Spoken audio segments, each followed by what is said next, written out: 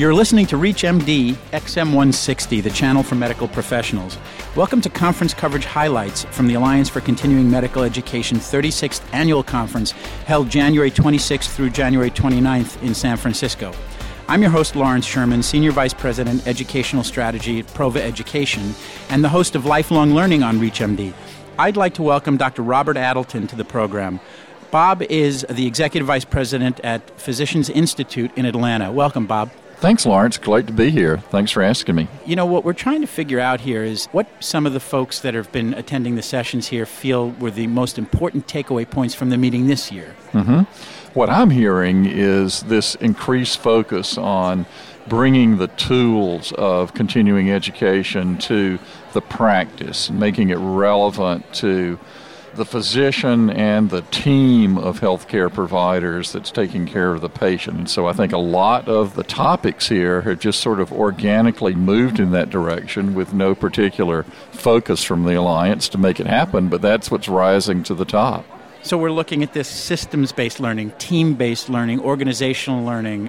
We just sat in on a session where it was multidisciplinary or interdisciplinary education. So that's really what you're feeling coming out of it? Yeah, that's what I'm feeling. One of the sessions that I did focused on the quality improvement tools, not in a high-level discussion of what quality improvement is, but if you want to do this work, and it was talked about in the interdisciplinary session that you just referred to, how do you go about starting a process, and what do you do to kick it off? Well, I'll take that one step further. Bob, how do you define quality in CME in the first place? Oh, quality in CME. I think quality in CME, we can define it sort of backwards from results. It takes a thorough analysis of what you're trying to achieve and then looking at what's missing and filling that gap, making a correction. Let's go along these lines a little bit. Do you think the quality of CME overall has improved since maybe you and I first met? Oh, since those many years ago, yes. I think it's definitely improved. And in what ways has it improved? Well, I think there are a lot of different techniques, in our CME toolbox. The old saw about if you only have a hammer, everything looks like a nail. Well, we only had one hammer, Carpenters use a lot of different kinds of hammers. Now they're not only just hammers, but they're screwdrivers and saws and other things in our toolbox. There's a greater awareness on the part of, I think, not just a few, not just the elite few, some people might describe it, but overall in CME, people have an awareness now that I could do this in a case-based way. I could do this in a team-oriented way. I could do this in a didactic way. Maybe we need to use video. People are talking about simulated patients now, in CME. We never heard that until just recently. It's interesting because most of our listeners are practicing docs. So how would you take what we learned at this conference this year and give maybe 2 or 3 take-home points for the practicing docs that are listening to us? Well, I think one of the challenges of the practicing doc in the future is to really start looking at his practice as a learning organization. And so while the physician is used to looking at various learning modalities in their practice, be it web-based or journal-based or some other kind of fashion, I don't think that they have really been thinking about the learning needs of the other people within their practice that has a lot to say about the quality of care delivered to the patient. And so I think the challenge is to take some of these new learning modalities that are coming to the physician and figuring out a way to expand that to their practice team. Well, I'd like to thank you for joining us today, Bob. It was good to see you as always. My very great pleasure. Same here. Now joining us is Jan Balmer, the immediate past president of the Alliance for Continuing Medical Education. Nice to see you, Jan. Thank you so much. It seems like it was just a year ago we were sitting across from one another talking about the impact of the Alliance's annual meeting on practicing physicians. How do you think things have changed from last year to this year? Oh, I think there have been huge changes, absolutely huge changes. I think that the awareness of physicians practicing in the workplace environment, I think it has caught hold, and we're really looking at interprofessional education or trans-professional education, where you really are looking at healthcare finally as a team sport, and that the education truly has to be consistent with that framework. We just did a session, in fact, on multidisciplinary, interdisciplinary education. We had some interesting conversation with the participants in that we need a framework and definitions, because there was some overlapping and curious concern over the difference between interprofessional, multi-professional.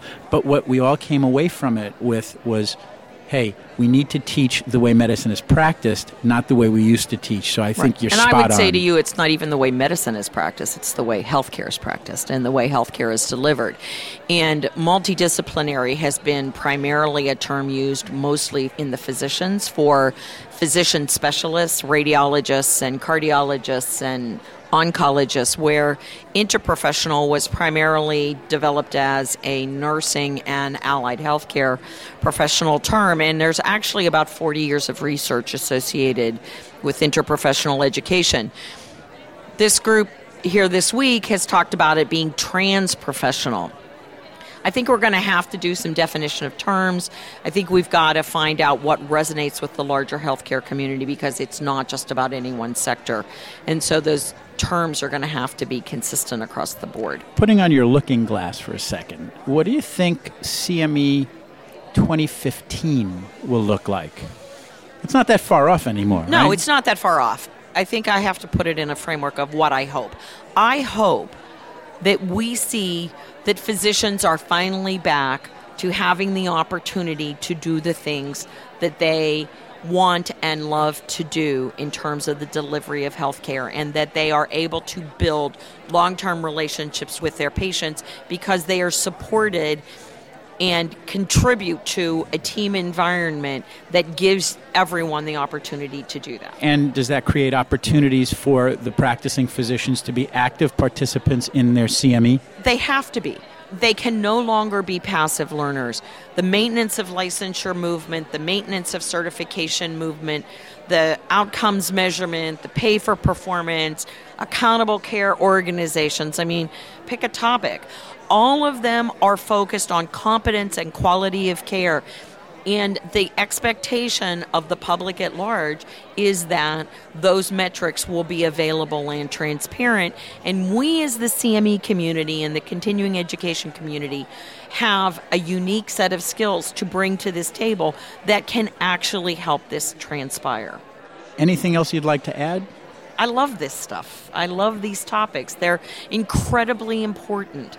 Well, I think that's right. And I think that the leaders of CME today and the leaders of CME tomorrow have to have the shared passion and understanding of our learners so that we can make it better for them. Absolutely. And the other thing is that we as continuing education and CME professionals have to take our own continuing professional development responsibility at the same level. And I would say to the physicians that listen to this series that if you go and someone is only interested in your disclosure form and not interested in engaging about what you believe is important in terms of improving care and education, then you need to ask them the same kinds of questions and hold their feet to the fire as well. With that, Jen, I'd like to thank you for joining us again. This was a great conversation, and maybe we'll do it again next year. Sounds terrific. Thank you so much. If you've just joined us, you're listening to conference coverage highlights from the 36th Annual Alliance for CME Conference. I'm Lawrence Sherman, your host. Now joining us is Dr. George Mexicano, who has recently taken over as president of the Alliance for Continuing Medical Education. Good to see you, George. Great to see you, Lawrence. How are you? Doing very well, thank you. What we're doing here is we're just sort of talking to some people who've had the opportunity to sit through some of the sessions, and you bring an interesting perspective for several reasons. One, you're the president and you've been a director member for a while. You're a practicing physician, which I think is important, and you've been a planner of this conference. So if you look at it, what we're trying to figure out is, from the practicing physician perspective, what are the important takeaways from this meeting this year as opposed to previous meetings? I think there are several pieces that are important, and I'm going to split them up, if you will, in terms of learnings and also then trajectory of the organization. In terms of learning, I think there are two major themes that I've seen. The first is the emergence of maintenance of licensure as a significant force. The plenary by Dr. Hank Chowdhury from the Federation of State Medical Boards was simply superb. And Dr. Chowdhury shared with all of the learners here that the FSMB is moving forward, but it's going to be done in a way for clinicians that will be as minimally burdensome as possible while still reassuring the public and making sure that they maintain their mission of public safety. Maintenance of licensure is here. However, there are 70 jurisdictions that have licensing authority, and the FSMB has approved, if you will, a pathway for those licensing authorities to then act over the next, hopefully, let's say, 2 to 10 years, depending on their individual state mandates and how ready they are to move forward. That would be, I think, number one. The second thing I would say is the emergence of social media. I've been very impressed, this is from a learner perspective, the interest, the uptake of social media within the learners that are here. There were, for example, 7 terrific pilots that were shared at the medical education companies section, and there was tremendous interest, and we're seeing that the power and the impact, not only from a marketing perspective, in other words, let's get learners, but also a bidirectional communication, learners and even patients being able to provide information back to medical educators on how to improve practice. So that, I think, has been tremendous.